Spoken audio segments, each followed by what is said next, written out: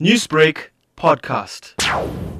It started with an attempted hijacking on one of our residents at 6 o'clock in the morning, where the hijackers put a gun to his 7-year-old child's head. And previously there was 5 other hijackings in the area from 2015 to 2018, where people were taken away with the vehicles and left in Amlazi and taken into situations where they were left helpless.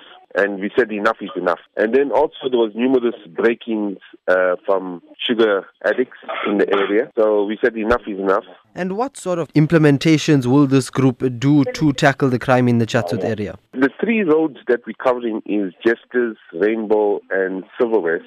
We've got 170 houses, which is plus minus about 700 people. We said that we'll start with employing a security company to patrol the area at night from 7 to 7 in the morning. Impact that it has so far is that it has dropped the crime in the area to 0% from the 8th of June to current date.